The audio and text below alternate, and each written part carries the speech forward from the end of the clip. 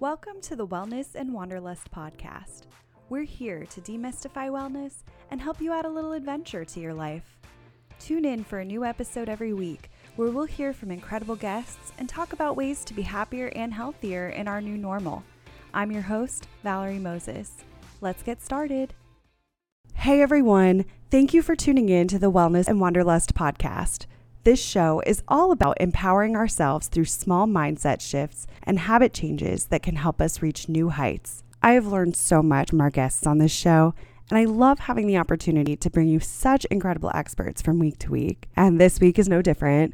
So Anita Yokota is a therapist turned interior designer and author of the best-selling book, Home Therapy, which has sold 11,000 copies since its publication back in December. With a master's in marriage and family therapy, Anita spent 20 years and thousands of hours in the field counseling patients before realizing she craved a more creative path. But we're about to learn kind of how these two careers really go hand in hand from the skills that she learned from each. So in our conversation, Anita and I talk about how our living spaces impact our mental health and why our brains crave a sense of order. She shares her favorite home therapy tools with us that not only help the aesthetics of our home, but also help us create a sense of intention and achieve our other life goals. We also discuss tips for optimizing small living spaces, creating a gratitude spot in our homes, and how to know when it's time to give something away. I am constantly trying to organize and create better systems in my home, so I really loved this conversation with Anita, and I learned so much from her. I'm going to let her fill you in from here. So without further ado, let's hear from Anita Yokota. Anita, thank you so much for joining us at Wellness and Wanderlust. Thank you, Valerie. I'm so excited to be here with you and your listeners. I am so excited to have you on. You focus on a topic that I think so many of us struggle with, but at the same time, we see the value, we want more of it in our lives. So I would love for you to introduce yourself to our listeners and talk to me about the work that you do. Absolutely. So I've been a therapist for 20 years, and in those 20 years, I've helped therapy clients make sense of their story. And now, as an interior designer, I have the chance to help them tell their story in their homes. So it's a pivot, but at the same time, it really makes sense. It's an organic transition for me to help people feel better at home instead of an office space. And it's very exciting because there's so many ways through interior design, as I call home therapy tools, to elevate our well-being without us even making huge, like it doesn't have to be gut renovation efforts. There's just very small baby step ways for our wellness at home that can make us feel better just day by day. So it's a very exciting endeavor of mine.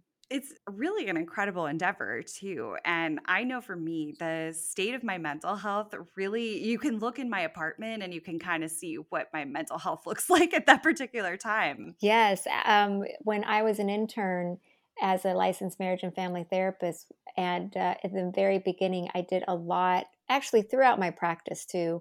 But as an intern, I was assigned to a large catchment area to visit homes, and do counseling in homes. So I had visits from Compton in Southern California, very different demographic, going all the way up to Malibu, so different people, different family lifestyles, different demographics. But yet, when I first stepped into the homes, how they lived informed me their emotional climate. And you really learn to observe what functionality their homes, how it served them and how it maybe either propelled their conflicts and dysfunction. And that's where I just, unbeknownst to myself, I also just ended up helping families organize their front entry. If that was where the mom kept yelling at the kids to clean up and that was a source of frustration, that's what we worked on. Or it's partners in a really tiny bathroom with one sink, or ADHD children who were overstimulated, understimulated. So, and we were able to use color therapy, paint colors, all sorts of ways that even when I was just a therapist, I was already implementing my home therapy method. That is really incredible. I can definitely see how it might look a little bit different or you might think it would look different because you have these different demographics, but that we all deal with a lot of the same emotions and that it can kind of affect us in the same way in a sense. I know that like I'll even have sometimes where even if I'm not particularly stressed at the time, or even if I'm not particularly messy externally in the house, like you'll find like you open a cabinet and things are falling out. And that's, I always say that's what my brain looks like if that's kind of the state of things, where usually like when you're kind of putting things back where they should, like, but there are so many little things that I've done in my home, like, or that we can do in our homes, where doing that one thing, it really alleviated stress in a way that I never thought of. And I'd love to know, was interior design and was this type of was this a passion of yours for a while, or was this something that kind of grew? Yes. So my dad's an architect, and growing up, me and my sister were his audience. Back in the day, you would do presentations, and he had these little toothpick models. It was before computers and Mm. rendering. They probably did some rendering, but he had these little toothpick models, and we would sit and listen to his presentations before his next work day, where he was going to really present. And then just lots of design books, and so I grew up with interior design and architecture a lot. I think that really impacted me. I come from a very creative family. My mom's a watercolor artist, but also a real estate broker. So my dad and my mom's hobby together were, they just, love to rearrange their homes. And then I loved doing that. And then when I was in college, graduate school, I was that go-to friend. Even in my, mommy, among my mommy friends, I'm the one that knows the paint colors, the best home goods to go to. And so it was a very natural pivot to pursue interior design instead of just the office setting. For me, I had my third child and I realized my emotional plate was full, but I still wanted to help people. But I wanted to do something creative, something fun. And so this was a very logical next step to try. It took a leap of faith because, I already had 20 years of licensed therapy hours under my belt and experience. So it was scary, but why not? Why not pursue your passion? Oh yeah. And you are still using a skill that helps people and that you have honed over all of that time. You're just using it in a little bit of a different way. Yeah, it's proof that nothing is a waste of time. Because when I Yeah. was deciding what to do with that pivot, I was like, oh my gosh, did I waste 20 years of my life? Like I started very young because after undergrad, I went straight into graduate school. And so here I was, 23 years old, doing couples counseling, and my clients were so great. They gave me so much grace. But, over time, human behavior, there's just certain patterns, right?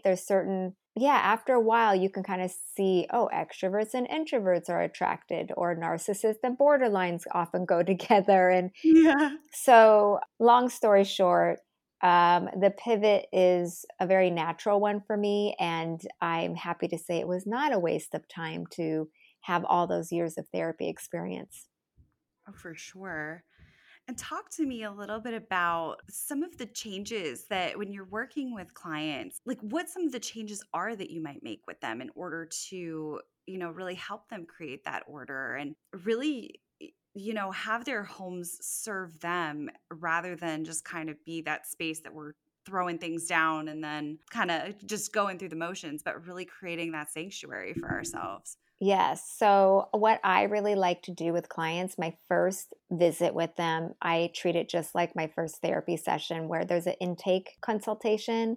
And in that intake form, I ask them a whole bunch of very functional questions, a lot of aesthetic questions. They're very specific. But we oftentimes also delve into the emotional or relational dynamics in the room.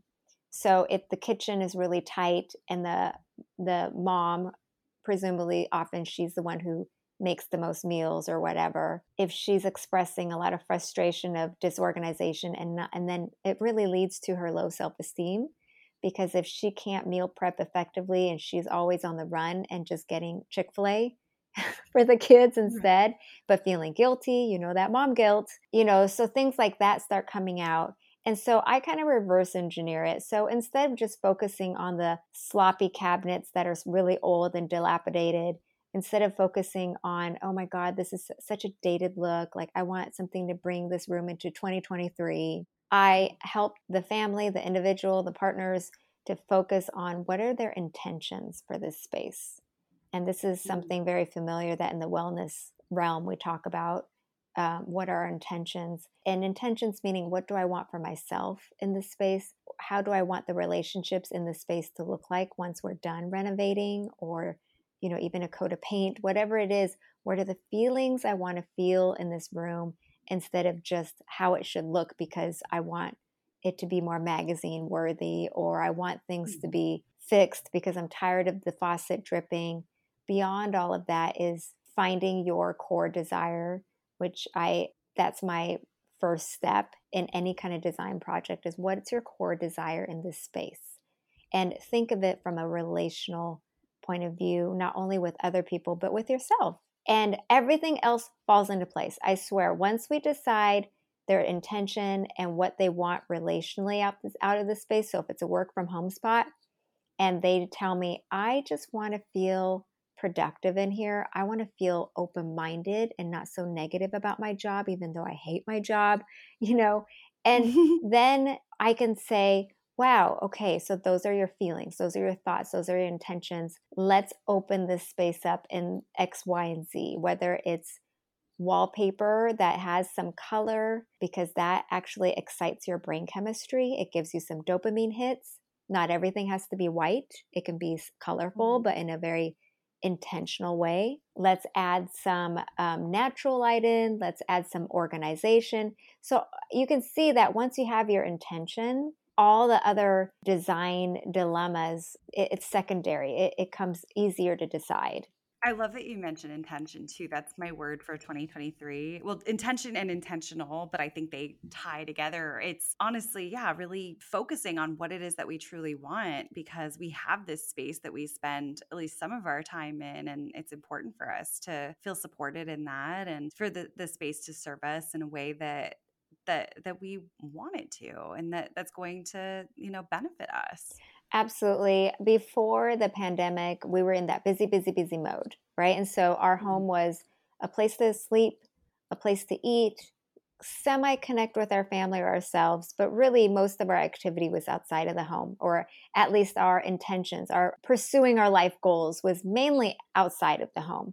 And then I think it was a blessing in disguise. All of us got shut down and we realized, ooh, wow, we had to like face ourselves more. We had to face our all the things about our home, externally and internally, and that gave us a great awareness, which I'm really excited about, because once you have awareness, especially the purpose of therapy is to build that awareness, then you can do something about it. Without that awareness, you just feel paralyzed, right? You're overwhelmed.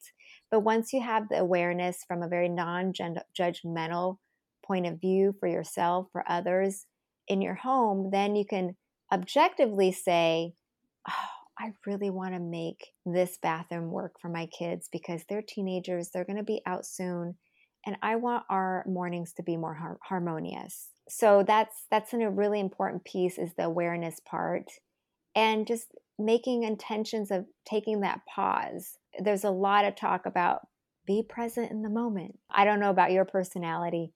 I'm a very go, go, go kind of personality, Mhm. and staying still is very hard for me. Yeah.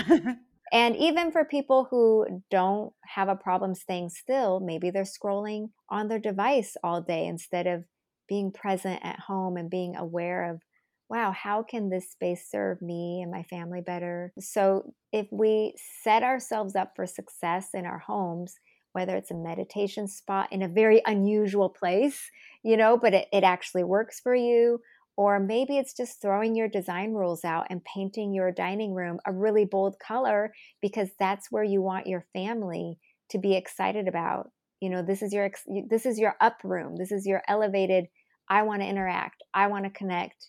Let's be really happy in this room. Then so be it. Let's do it. Yeah, absolutely.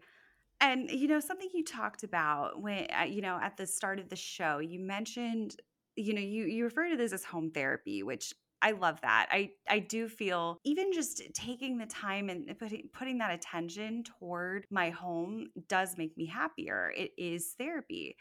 But when we're looking at that home therapy and you have those home therapy tools that we can use to elevate, what are some of those tools? What do they look like? And how can we start incorporating them?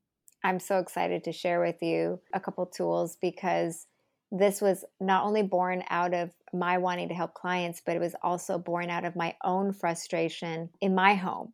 So it's dear to my heart because the feedback that I've gotten over the years from my clients has been so positive, and I definitely utilize this at home. And the first one is called the ski slope method. This was something very, very popular even when my book launched. The response when the book came out, the response about the ski slope method was very, very positive, and people were really excited about it. So I'll give you my own example of how I developed this. I live in Southern California, so our homes are those typical cookie cutter homes, and they smush the little family room with the kitchen, and maybe you have room for a little dining table to eat. And I had a sectional because we had 3 kids by now. And it was just, you feel every day as a mom, like Fisher Price toys, the baby swing, the playpen. You barely could fit the little dining table in between the kitchen and the family room where the TV is at. And it's just every day was such a mess. I was so overwhelmed. And when you look at the room as a whole, psychologically, it's very paralyzing because you're like, I don't even know where to start. But the problem is when I got the advice from books and online of like, well, 15 minutes a day, especially at night before you go to bed. First of all, I was so exhausted with kids at night. I not always made that consistent. And then the 15 minutes it didn't feel satisfying because the next morning when the kids woke up, it just went back to messiness. But then my method of like every 3 months, I'm going to do this big purge, I'm going to clean everything up. And I'd go to IKEA, I'd go to Target, buy bins, buy baskets. And then shortly in 2 weeks, it was a mess again. And then every 3 months, every quarter, I'd like try to do a big cleanup. That didn't feel satisfying either because it was so much time and the messes were bigger and more overwhelming. So one day I decided to combine the two. And that is, instead of doing the whole room front to back, I decided to zigzag the room, or like a ski slope, you traverse a mountain. So when you learn how to ski, the first thing they don't teach you to do is go straight down the mountain fast. That would be so scary. Yeah.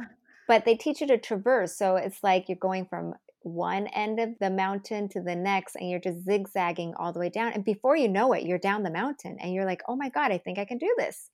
And so if you think of a square space or rectangle space, and this could even be your desk space, you just zigzag and you clean and you rearrange and you organize.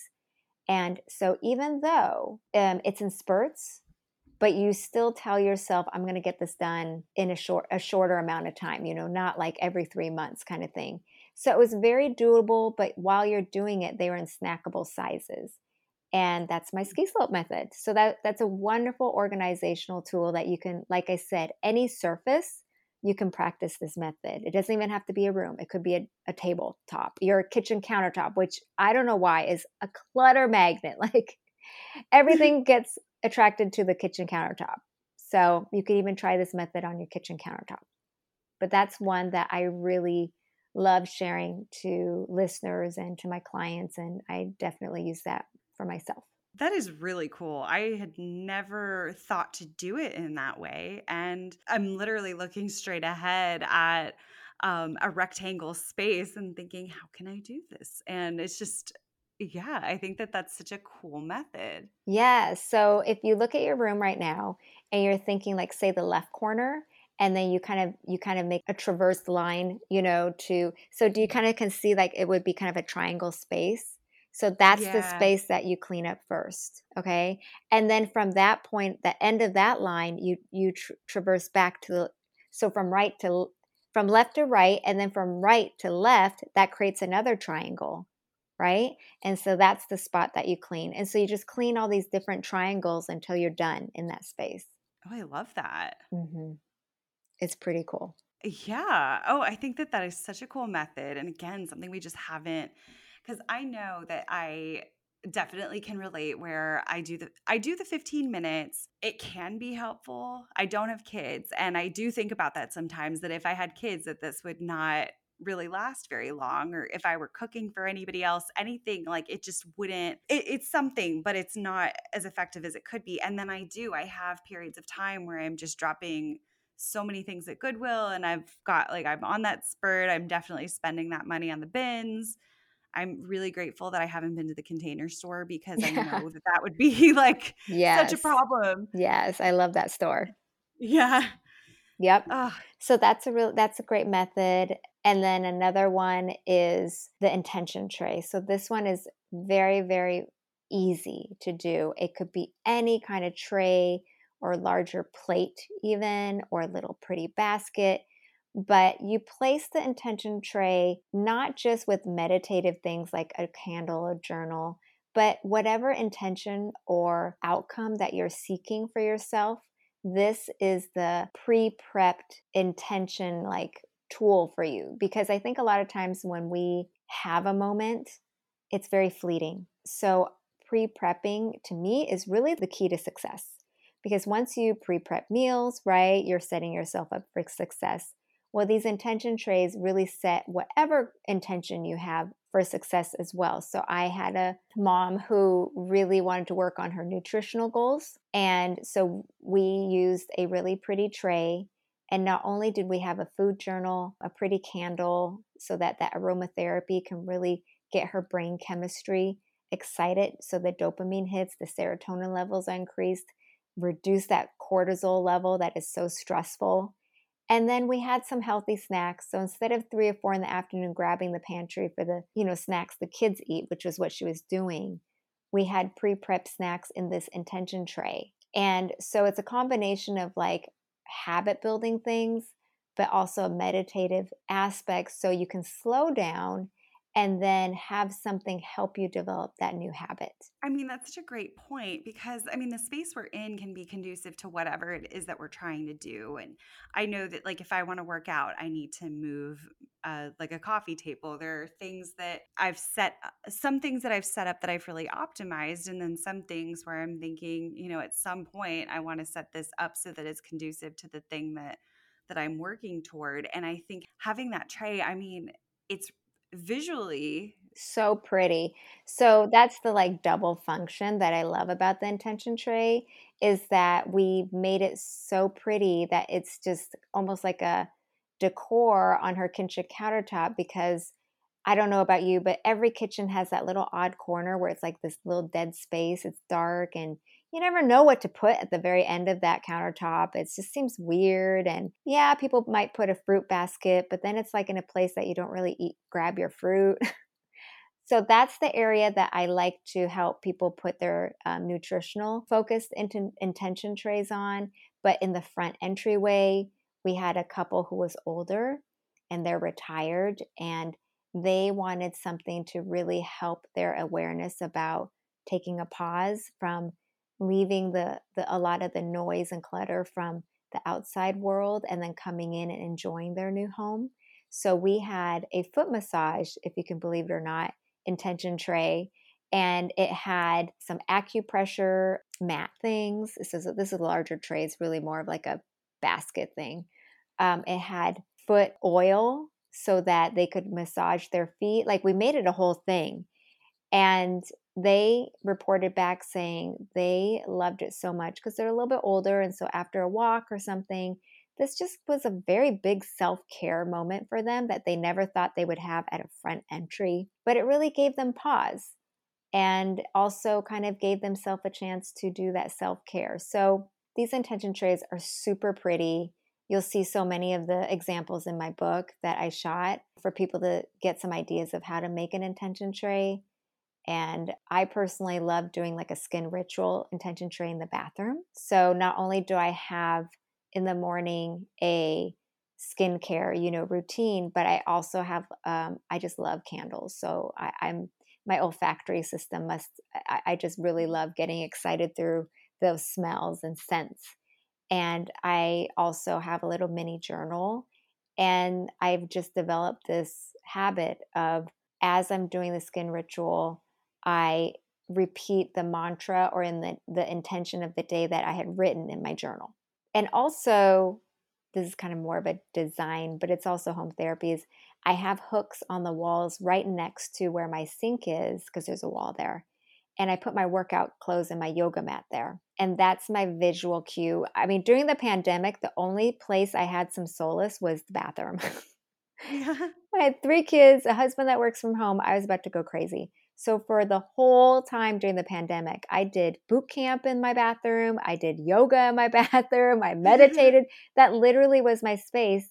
And I was like, wow, I need visual cues to keep this going. And so I would hang out instead of towels, I would put my workout clothes. And when I was doing my skincare ritual, or if I'm standing there brushing my teeth, I can't ignore the workout clothes there, right? And I put weights there. And I just kind of developed, in the beginning, I had to force myself, but I developed a habit of getting in some exercise in the bathroom. And the bathroom's small, it's the length of the bathroom is like the yoga mat length. So people in studios and apartments definitely can utilize this as well. It's not just for large spaces. I was going to ask about that because I see so often when we look at the magazine homes and we see those large open spaces, and that's not always realistic for many of us. Some of us don't want it. Some of us just don't, we're not in those spaces. So for those who are either in maybe an apartment or a smaller home or sharing the space with multiple people, what tricks do you have for creating that space for ourselves there? I love talking about small space living. I am a judge right now with apartment therapy. I don't know if you've heard of that. Yeah. Yeah, so I am a judge with Bobby Burke and the founder of apartment therapy, Maxwell Ryan, and we are judging the Small Cool contest. And people submit all their small space living homes and hacks and DIYs.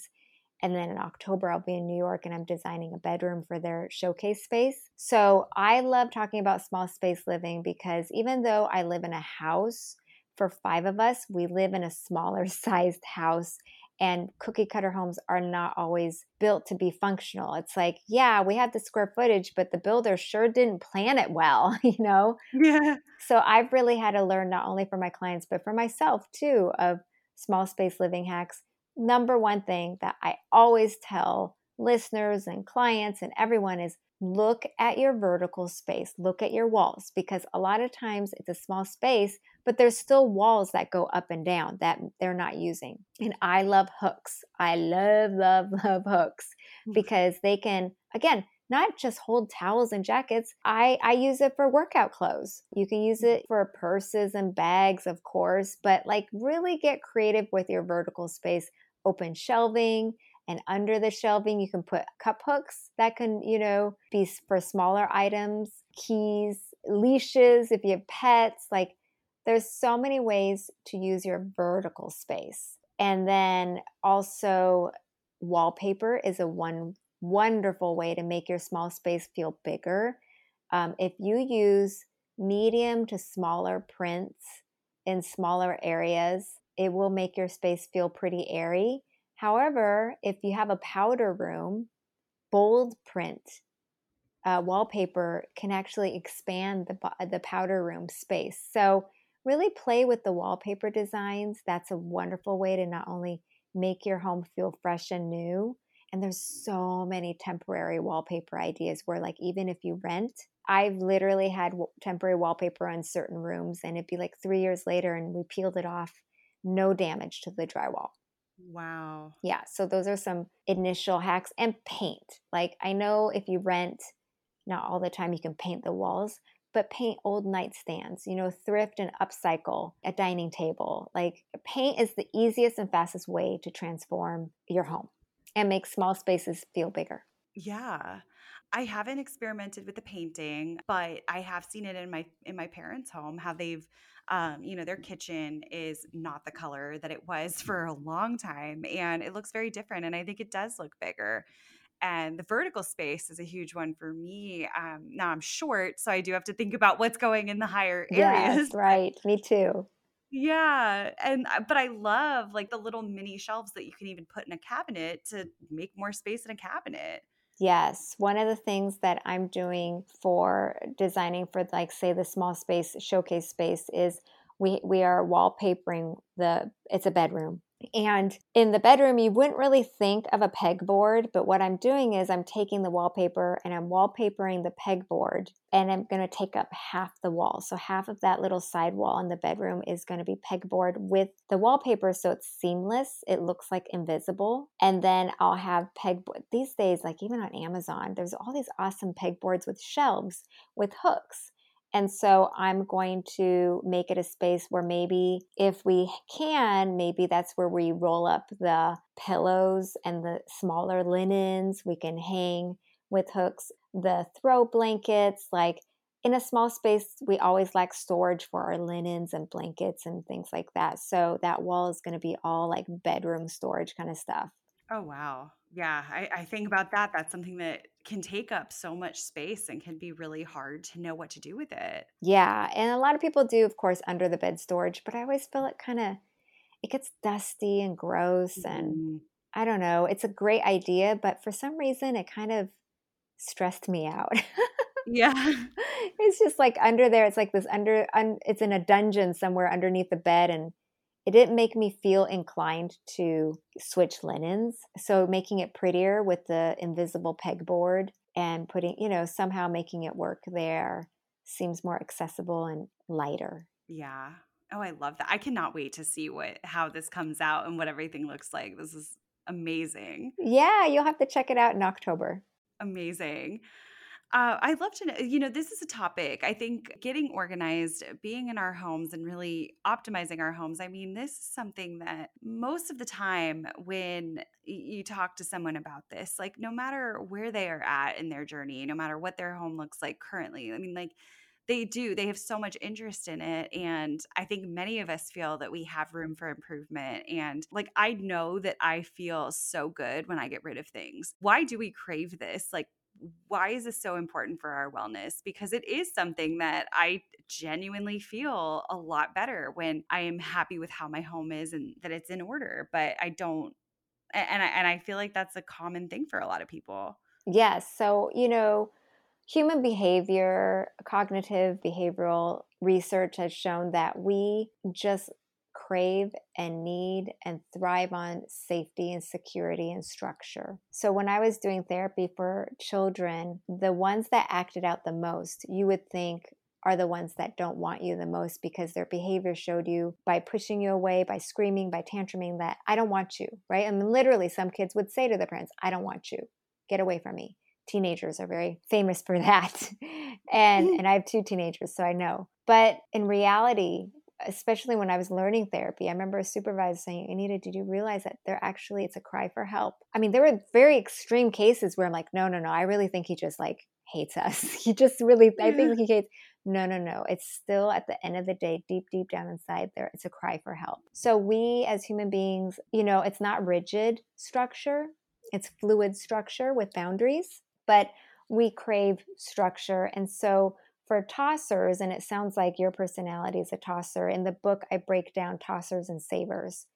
And tossers really get that dopamine hit of giving away stuff to feel organized. But there's some personalities, like my husband, who's a saver, and they feel safe and secure by saving things. That gives them the dopamine hit. So finding a strike in the balance in the in between is the best. It's the ideal, but very few of us can find that balance. Like for me, I purged so much in the past that I had to rebuy things. I kick myself for not keeping certain things, but I needed that dopamine hit, and other people who are just become hoarding, and that's not healthy or functional for them. So in my experience, tossers and savers are two sides of the same coin. When we are feeling anxiety, when we're feeling depressed, when we feel out of control, helpless, hopeless, it's two sides of the same coin. Tossers, they want to control those feelings by giving things away. That makes them feel in control. And then savers, they feel more in control if they just keep everything and put their heads in the sand. And so the ideal situation is, this is how I tell clients either personality of how to organize and decide how to give something away is, let's go back to intention. Okay, so when I helped clients to clean out their closets, I even do this with my teenagers and my daughter, 9-year-old daughter, is let's clean out the very obvious stuff. There's always outset, like clothes you've outgrown or clothes that have holes in them, or things you just can't repair or fix anymore. Those are easy, right? Those are easy to give away. And then there's very obvious things like your wedding dress or something that's very obvious that we're going to save. But it's always the in-between clutter that, the clothes that you're like, this was $600 that I bought for my relative's wedding I'd gone to, and it's still brand new, but I'm going to give it away to Salvation Army. That just doesn't seem right, So I have something called the holding box.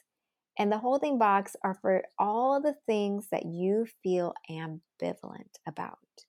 So ambivalence really is what paralyzes us. When we just feel overwhelmed, analysis paralysis, we don't know what to do. And tossers and savers experience both. They just have a different knee-jerk reaction to it. So I tell everyone to have like a 24, 48-hour deadline. Okay, so it's not going to sit there forever, but let those things just sit there on your non-judgmental shelf. You're not going to judge it. You're not going to judge it as good or bad, but really search an intention for those items. For example, I had a client wife who had a red dress. She spent $500 on it. She really had ambivalent feelings about giving it away or not. And when we came back in 48 hours, she goes, my intention is I want to keep this, but I know you mentioned it has to have a purpose. And my husband and I finally were at a season in life where maybe we can go out to dinner more regularly and make date nights. And I thought maybe this could be a date night dress. And I'm like, that is so fantastic. Yes. So she gave an intention because not only is this dress going to be used, but the intention is that she wants to help her marriage, connect with her husband. And that motivated her to wear it because a lot of times those clothes hang in the closet. We have no motivation, right? It's just, Yeah. so once you develop an intention, that gives you the motivation to act on it. And she took it out of the holding box and she kept that. And there are a couple other things she was ambivalent about, but she intended to give it to very specific friends or a very specific organization. It's not just putting things in black trash bags and putting it on the sidewalk for it to be picked up. So that's my way of breaking through that ambivalence. That is so good because I identify with the tosser and the saver. I feel like I'm a pendulum a little bit where I go through phases where I want to get rid of everything. I'm so excited to get rid of everything, but I still am a little bit of a pack rat. And I find that I worry that, well, what if I need this at some point? Or, well, does this have sentimental value, even though I don't particularly want it anymore, but there's maybe some guilt there or something like that. And I'm trying to let go of that guilt a little bit more. But it's tough sometimes because I feel like it goes back and forth a little bit for me. So I love the idea of that holding box so that you don't have to make the decision right off the bat, but maybe there is, some reflection there. Absolutely. And really that's the point of therapy is the therapist is helping the client hold that environment for them. That therapy session is a holding environment. It's a non-judgmental environment of let's just be, whether it's good or bad. It's just ambivalence, right? It's like, well, how many times have you heard, well, I know that's good for me, but, it Mhm. doesn't feel so good. I'd much rather eat potato chips at 3 in the afternoon. Or I'd much rather watch more TV than hop on the Peloton. So that holding box is really it's like helping people do that paradigm shift of moving that ambivalence into problem solving instead of paralysis. And I love that, in the example you shared, your client was able to find really fun use. That was really exciting because I didn't even anticipate that, right? I thought maybe she would just give it away because it's like, or sell it. Yeah, She could sell it. But she thought of it all on her own, and I was just so proud of her. that's amazing. Yeah, that was fun. I really love that. And just in general, I think, we've touched on so many great tools and a lot of things that I really have not heard about before and things that I wouldn't think to do. Anything else that you would recommend that we can do in our homes right now? Like, say that maybe you can't get to the paint store right away Mm-hmm. or what have you, but what are some things that we can do? And what are some things we can do on a daily basis as well, just to make us happier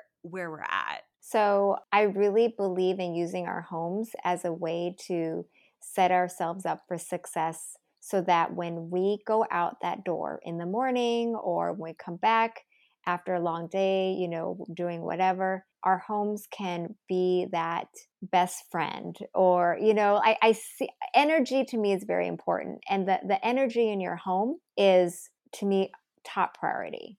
And so one of the first things you can do is walk around your home or walk around the space that gives you the most angst and feel the energy and really ask yourself, what am I feeling? And then on the flip side, what do I want to feel? And from there, the energy will inform your design decisions. So if it's like, oh my God, this space is so dark and I just want to feel better, I know that natural light gives me that serotonin. Can I put a happy light in here, which is those mood balancing lights, if there's no windows? That's very easy. Or it's just developing a positive loop. So I talk about positive loops because it's a way to use your home environment to develop good habits. So you can look around the house and say, well, what are some ways that I can develop better habits? Is it putting my workout clothes by my bathroom, sink? Every night before I lay it out. And so I tell myself, if I see it, I must, at least wear it. Maybe the baby step is just wearing the outfit, right? Just little baby steps. So there's a lot of ways, again, of starting your home and elevating your home's energy level by raising the awareness of what you want out of it and then finding just small ways of raising that energy. So that doesn't require paint yet. Down the road, you'll say, okay, I feel ready to go and paint this room, that elevate it to the energy. But the first step is just playing detective, and just like in the first steps of therapy, it's like before you can get to the answers, you have to explore the problem. You have to acknowledge all the ambivalent feelings you have about what's going on before you can just go solve it. Yeah, I think that that's so important. And it doesn't have to be a negative thing.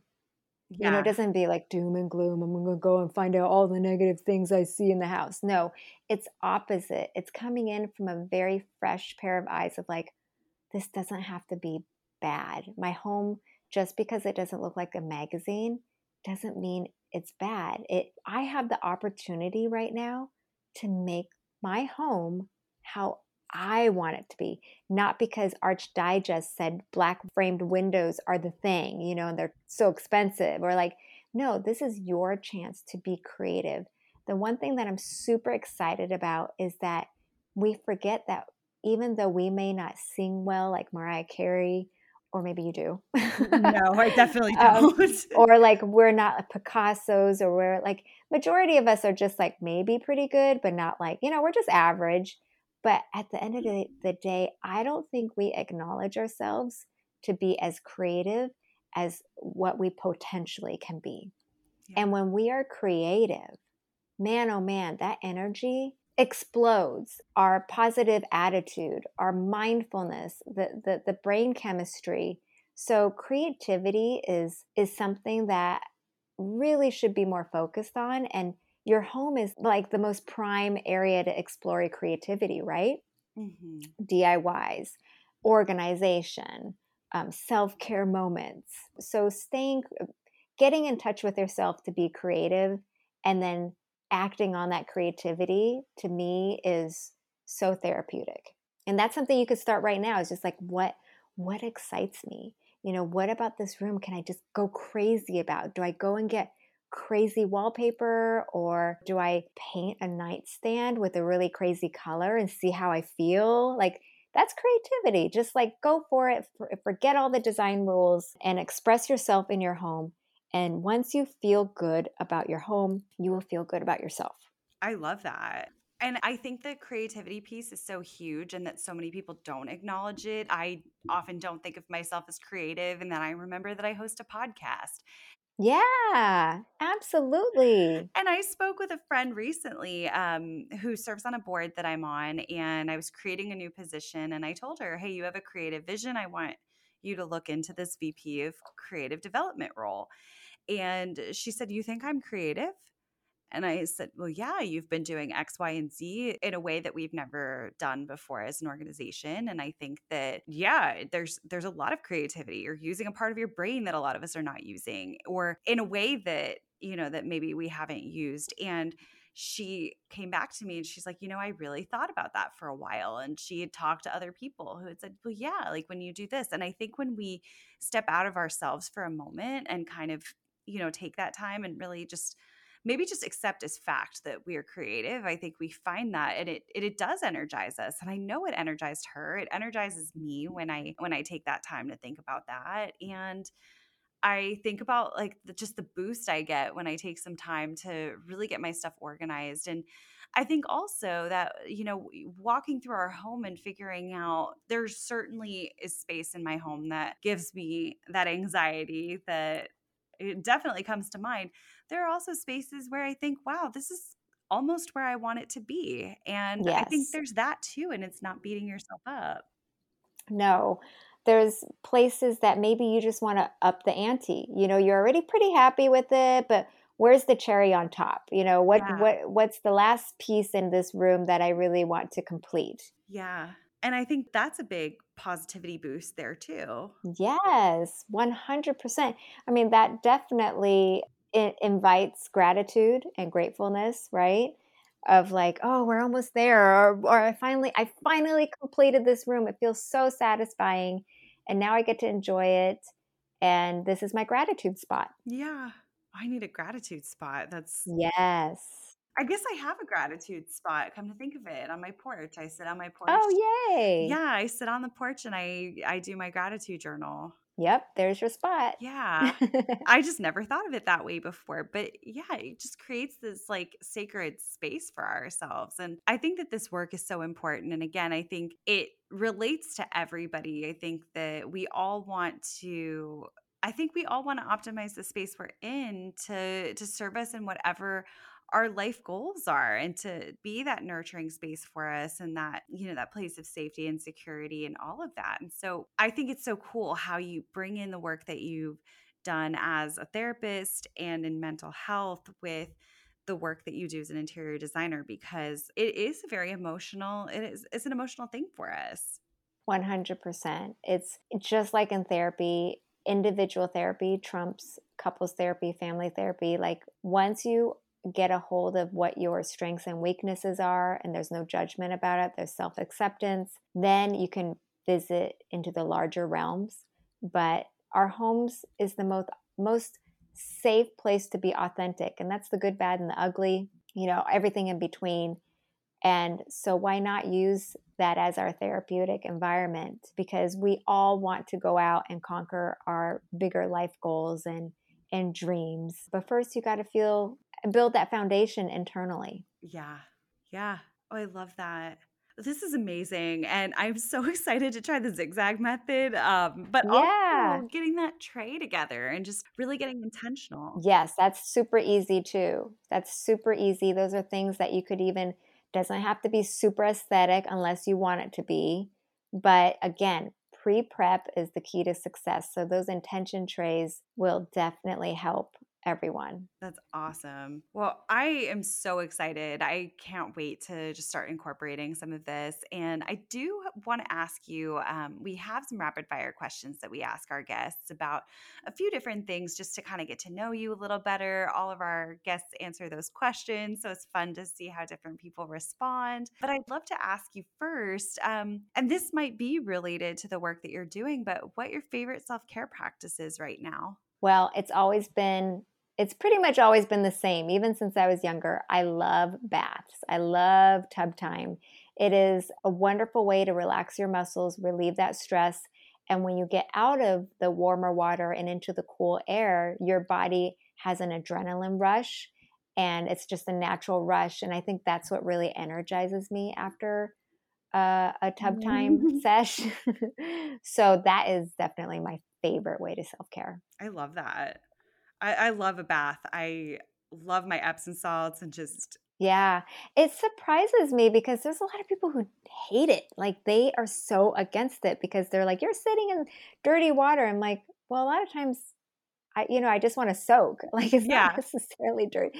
But yeah, I'm always surprised to hear people who really are against it. Yeah. Well, it's not necessarily like even for functional, like I would take it for the relaxation, not so Yes, much for the same. cleansing. It's like a, Yeah, same. yeah. Same. Oh, yeah, that is a great one. Do you have a one word theme for the year or for this time in life? Openness. Oh, I'm Asian American, and I think with my heritage, we are always striving, to make, we're kind of like the, I mean, they've used different words like model minority and things like that, but like, and in my culture, it's just very like you gotta be the, do your best, mhm. and I think the downside of that is really pushing yourself too hard in the sense of self criticism, judgmental, negative beliefs. So it's been a lifelong journey for me to let go of those critical voices. And this year, I've reached another level of clarity, I'm happy to say. And so I just want more openness and not be so outcome driven, but be open to uncertainty and welcome uncertainty. Yeah, I love that word. And I also think, I mean, that openness, that's what got you, in many ways, that got you into this new career after 20 years in therapy. If you weren't Yeah. open, and that had to be, while exciting, I think a scary jump. And, that openness, it leads you to so many great things when it's there. Yeah, it's really interesting. I'm in Aries and we're the Ram, so we like bulldoze through our ideas, and then it's later that we're like, "Oh crap, what did I just do?" Yeah. It's always that situation. And as you get older, you get a little wiser too, right? Your inclination to go full force is a little bit less. And you're a little bit jaded, and so this year I'm like, okay, I really want to strike the balance of not necessarily going all in without thinking, but not be so negative, like, it's not going to happen, or be really negative. And so openness felt like a real neutral but hopeful word. Yeah, it really is a delicate balance. I'm a Virgo and I'm like textbook overthinker, and I really have to like push myself to make the decision and to do the thing, and that can also, I think, just being open to the uncertainty of like, okay, I've already come up with every what if scenario. Scenario. Yeah. Yes. Like maybe not need to do so much of that and kind of make the Yeah. decision and move forward. I think that's Yes. very wise. Yes. And what are you most looking forward to right now?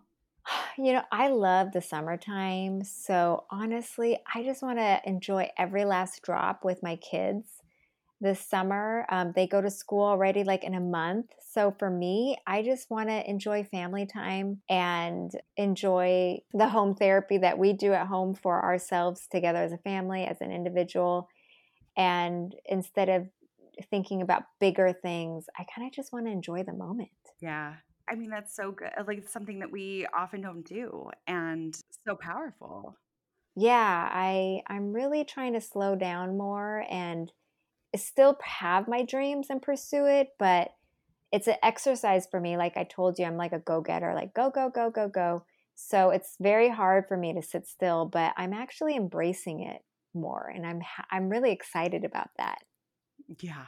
Well, I'm excited for you. I think the work you do in all of these different areas, I mean, it really is unbelievable. And I think it's changing so many lives and just sharing these ways for people to make their home really into a home where they can feel safe and connected and get into that space where they can feel the confidence to do what it is they want to do. And I have to thank you for the work you're doing, but I would also love for you to share with the listeners just how they can find you, the book, and the best places for them to connect. So I'm on Instagram, and my handle's Anita Yokota, very easy.